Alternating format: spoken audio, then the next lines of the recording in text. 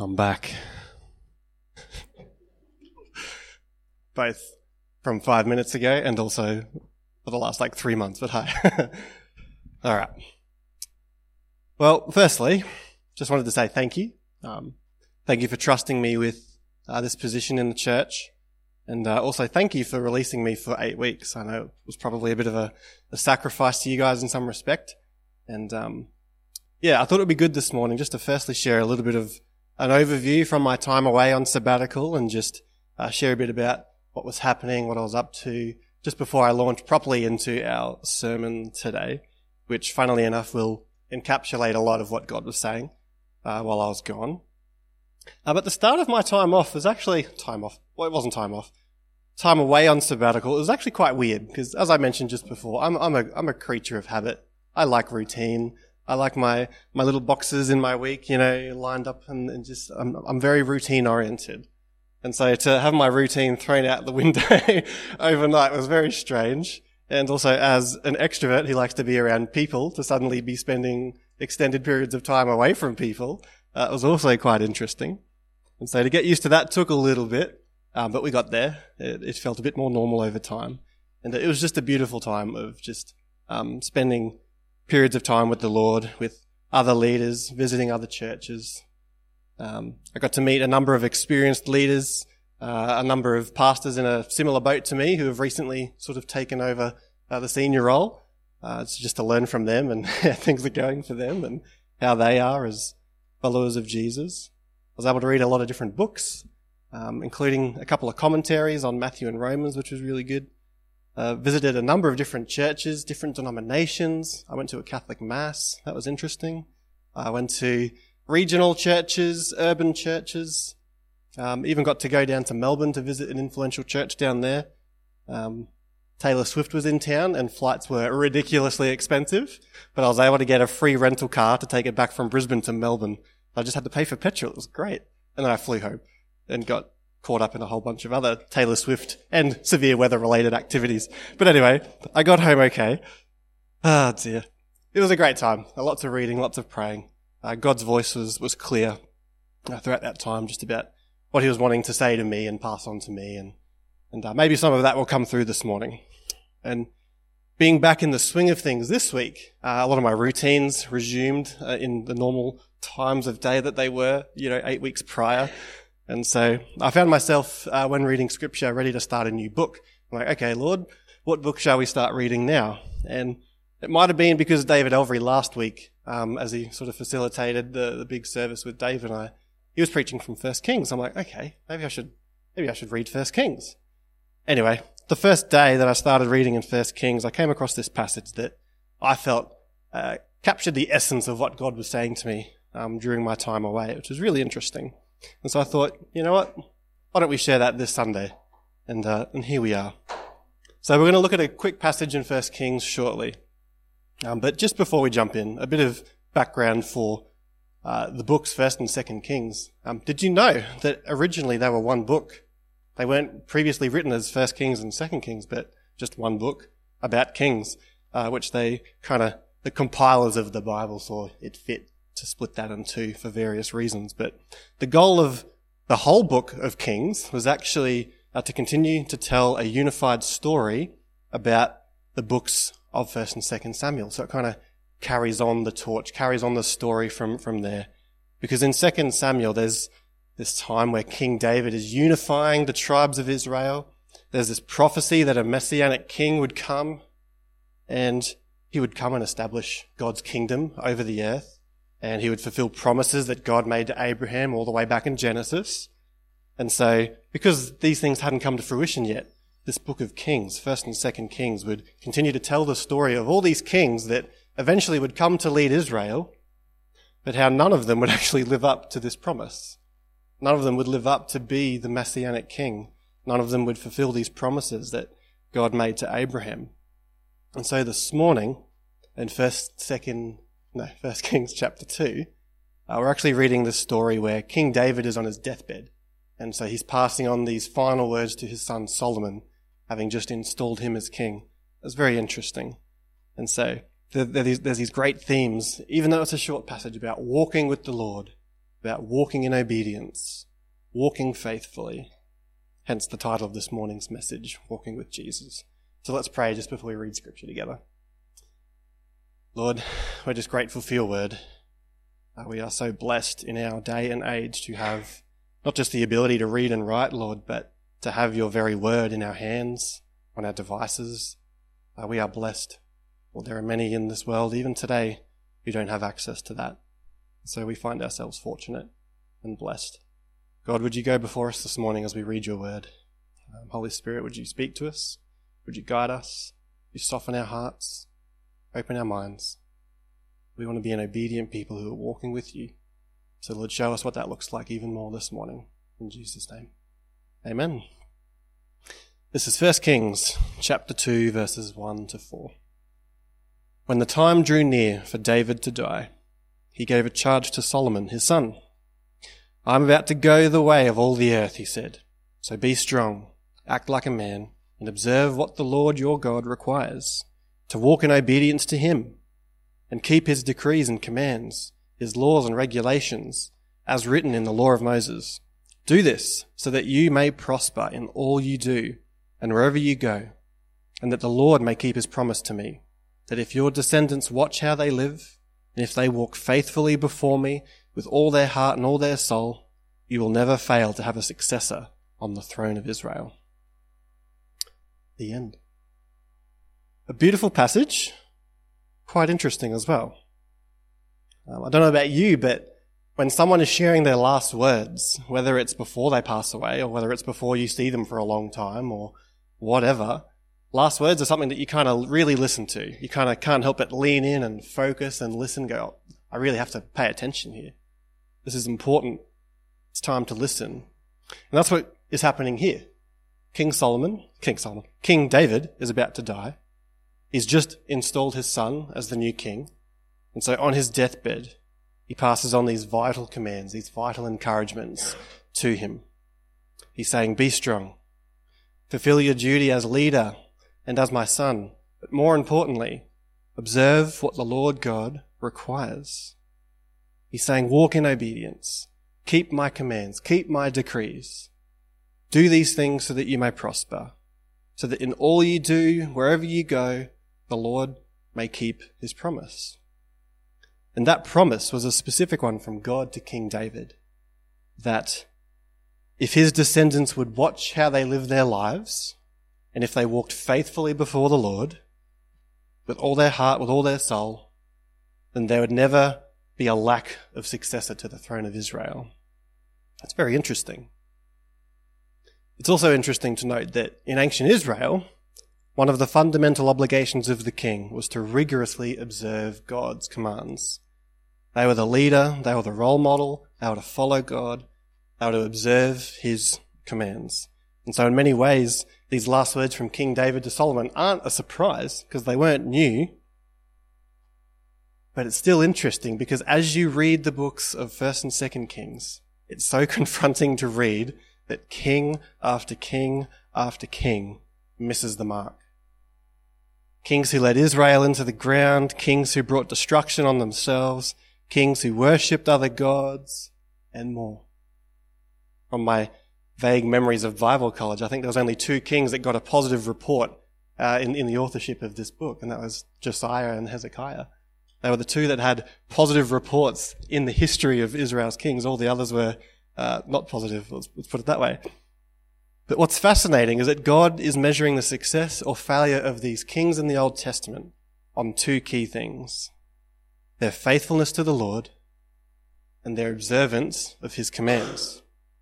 Doesn't matter how capable you are in the military, doesn't matter how strong you are, doesn't matter how rich you are, how wise you are, how intelligent you are, even your deeds.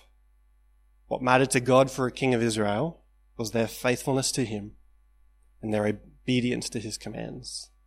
And so this is very much what King David is passing on to his son Solomon as he dies. It's pretty powerful stuff. Now you might be wondering, Lee, how does this fit in with your sabbatical and all that the Lord was talking to you about while you're away? Are you suggesting that you're the new senior pastor and that you're our king or something? No, definitely not. But now that we're up to speed with 1 Kings, we can talk a little bit more about this. Because what I believe is at the heart of the text here in 1 Kings, the heart of what King David is passing on to Solomon, is this word called paradosis. It will likely be unfamiliar to many of you. It was unfamiliar to me until a few weeks ago, to be honest. But it's a word found in the original New Testament Greek language that can be defined as the process of passing on essential knowledge. And so King David, he's here on his deathbed, but he's doing paradosis. He's passing on this essential knowledge, this essential information that King Solomon needs to thrive in his role, to flourish as the king of Israel. And we see this in Paul's letters to Timothy as well. Timothy is apprenticing under Paul. Paul's passing on this essential knowledge to Timothy.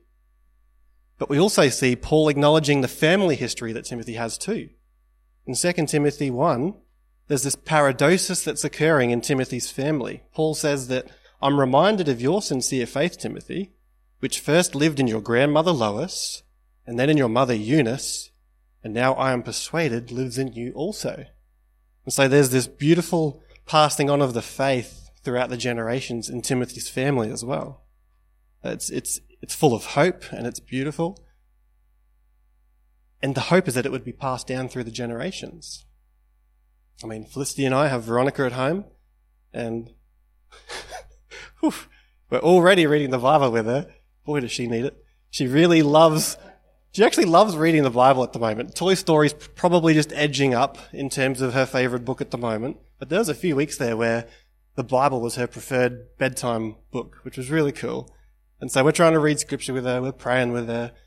Sometimes in the morning, we watched some YouTube videos, and there was this Christian one called Walking with Jesus, and sometimes you'd catch her down the hallway like singing Walking with Jesus. And it's very cute, but it's also paradosis, hopefully. Because Felicity and I are doing our best. We're praying for her. We're being intentional. We're doing all that we can that we're in control of. We're certainly asking the Lord to plant a seed in her heart and form her, even from her young age. But we want to pass on these essentials of the faith. We're wanting paradosis to be happening in our own home. Because the reality is, I'm a bit concerned, right? I'm concerned that in our current culture, across the Western world, here in Australia included, we're losing the art of paradosis. We're actually losing the ability to pass on the essentials of the faith that help form resilient and mature and emotionally healthy followers of Jesus. I'll speak more on the trends happening in the church soon, but we see this happening outside the church as well, just in the secular space. I mean, we've become very insular, individualistic. There's more hermits alive today than there were back then because technology is just great at keeping us at home or in front of the TV or on our phones or whatever. And we're missing so many opportunities to learn from one another. YouTube's great. Self-help books can be great, but it's not really the same as learning from someone right in front of you. You know, as I've learned different things, I mean, I've learned some of my stuff at Bible college, for example, online, but also some in person. And I can probably say pretty strongly that I feel like I learned more when I was there in person than I did when I was online. That's not a dig at online study. It was very good for me with Veronica being born and all that sort of stuff. But there's almost like there's something unique and special about being physically together in proximity with other human beings, where we just learn more. And I think that there's part of God's intelligent design there.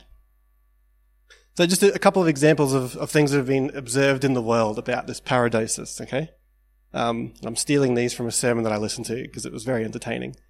In Russia, there are intercontinental ballistic missiles, ICBMs, you might know them known as, that can explode if they're not looked after very well. And because of a lack of paradosis, there are lots of these scientists and project managers and people who look after these weapons who are retiring or leaving the workforce, and there's no younger people coming through to fill in the positions, and those that are coming through don't have all the knowledge that they need. And so there are actual reported risks of these bombs just exploding because there aren't the required amount of people and care available to prevent that from happening. I mean, that's terrifying. Oh man.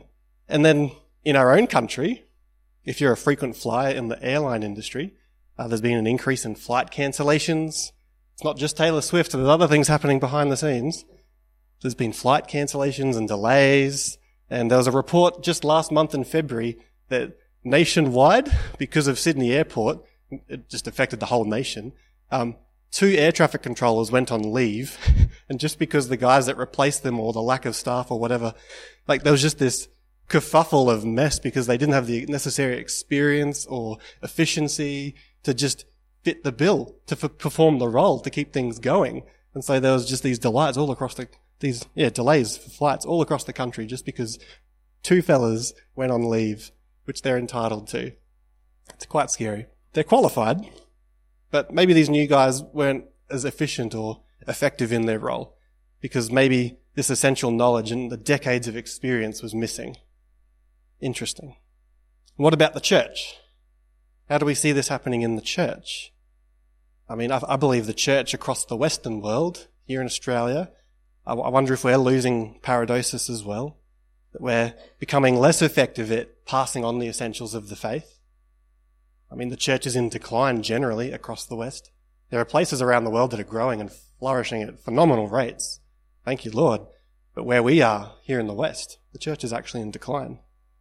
The younger generations, just to pick on them, not the specific ones in this room, because I know you guys are doing awesome stuff, but the younger generations as a general, according to statistics and studies, is that biblical illiteracy is concerning.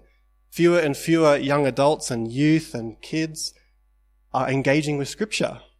And when they do, they don't feel confident or comfortable to handle what they're reading. Because, understandably so, it's quite hard to wrap your head around at times. We can thank technology and culture and all that stuff for driving us apart, I think. Because we're increasingly individualistic, we're isolated, we're addicted to technology, we're time poor, we're anxious, we're stressed, and all of these things are actually taking away an emphasis on Christ and His Word. They're actually stealing us away from gathering together, even right here, let alone during the week in small groups and different ministry gatherings. Society is actually being pulled further and further apart. And I wonder if the enemy is at work here, because over time there has been less and less opportunity for paradosis to take effect. Now you can probably tell that this is what I feel like God's been talking to me about during my time on sabbatical, is paradosis. That we need to recapture this heart of paradosis, to prioritize the passing on of information, to prioritize passing on the essentials of the faith. And whether that's in our families or with our kids or in our own ministries or with one another, in small groups during the week or here on Sundays, with the community around us, all the above. Because the harsh reality is, without paradosis, there is no future Connect. Without paradosis, there is no future global church. Now, I know thankfully that God's revealed to us in Scripture that His church will never die and that He loves His people too much to let that happen. But I believe that there's still something in our control as followers of Jesus that can bring change and flourishing to Christ's church as we partner with Him in His strength. I believe that we can recapture paradosis, that we can help pass on those essentials of the faith with one another. Let's just go back to 1 Kings chapter 2, because David's on his deathbed. He's passing on these essentials of his role to his son Solomon. And he's saying, walk in obedience with the Lord. Observe His commands. Revolve your life around Him. Revolve your life around these instructions that He's given you. Because that's your job as king. And if you do these things, you're going to flourish. You're going to prosper. And hey, if these descendants are watching how they live their lives, if you're faithful to me and there's people watching you, you're never going to fail to have a successor on the throne. I love that promise, that as we look after our own lives and our own practices and how we're following Jesus, that I know contextually this is a promise from God to David, but I wonder if it's able to be, conveyed to us here today, that as people watch how we live our lives and how we love Jesus, that they actually start to notice.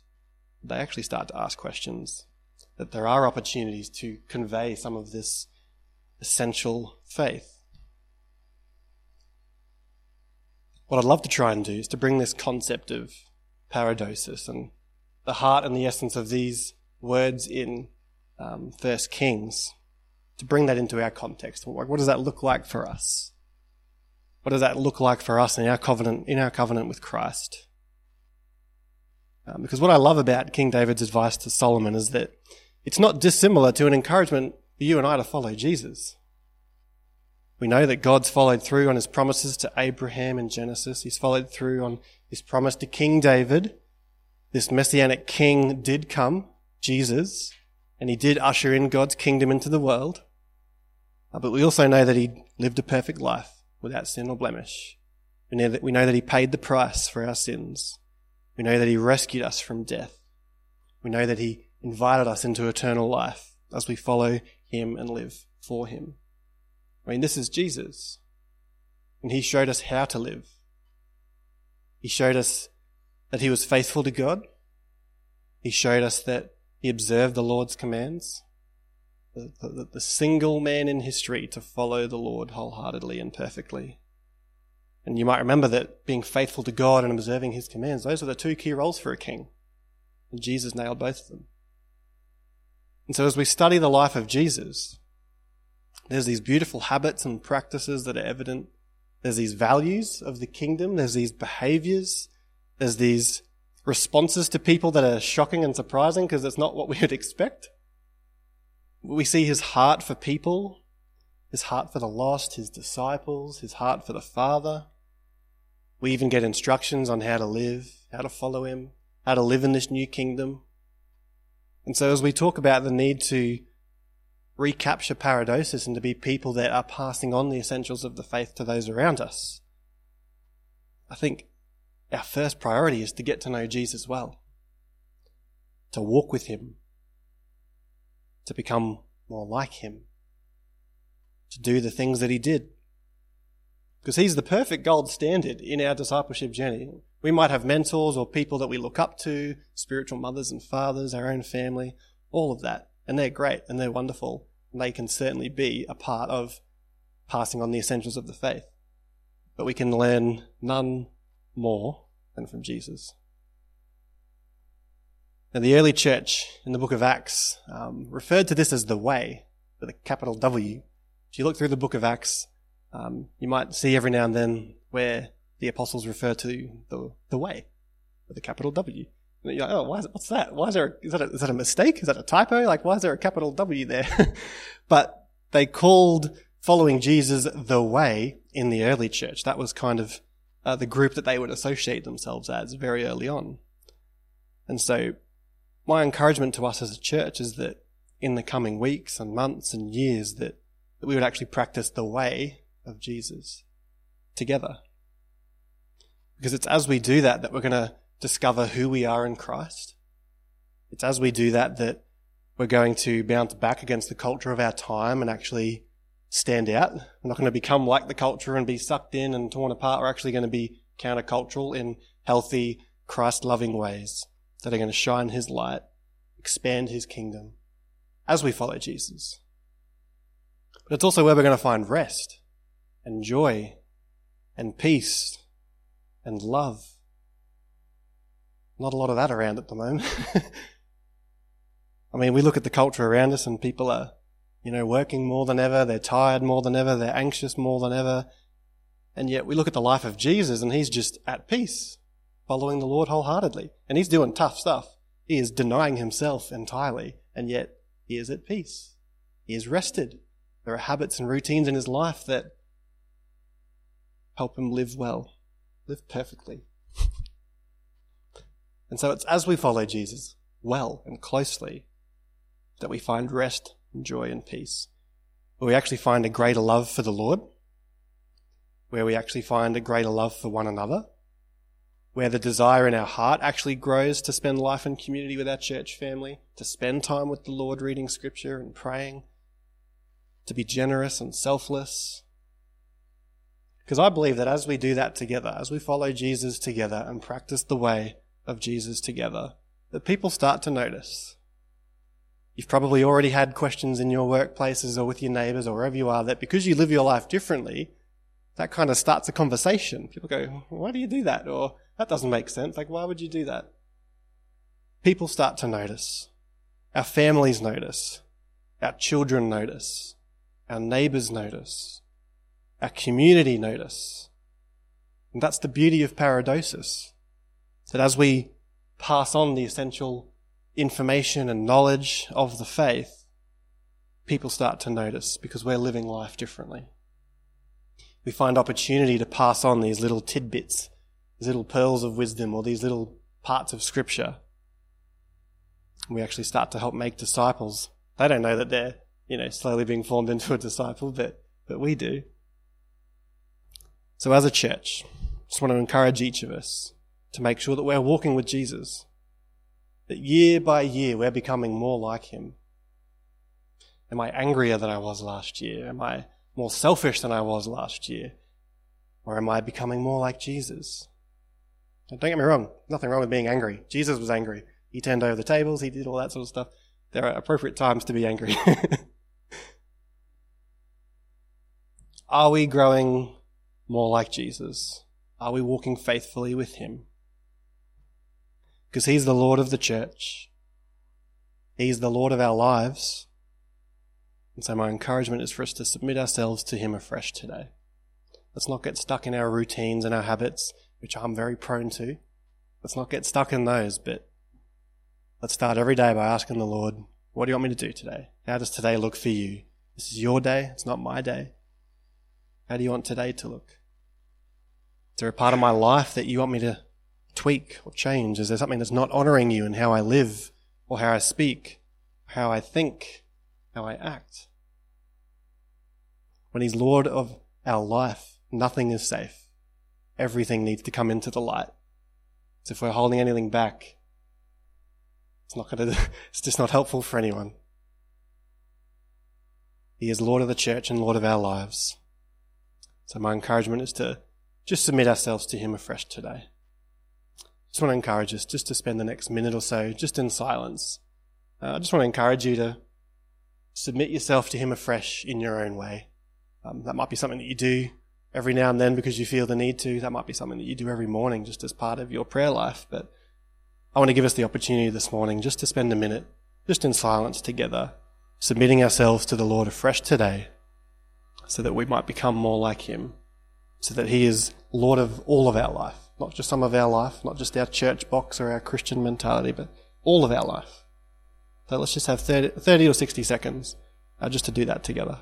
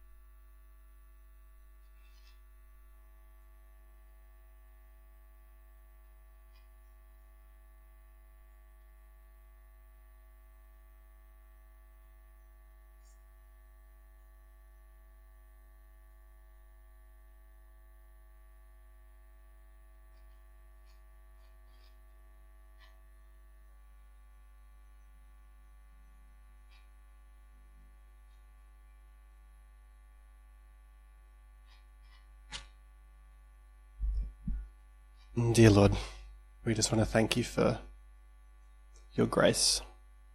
Lord, we often miss the mark, just as we read king after king in your word, miss the mark, Lord. We often feel like we miss the mark and know that we miss the mark, but it's because of your grace, Lord, that we can be with you. We can be made right with you. And Lord, it's because of your invitation that you invite us to become more like you. So Lord, we just pray as we just submit ourselves before you afresh this morning. You would do the work, Lord, in us that needs doing.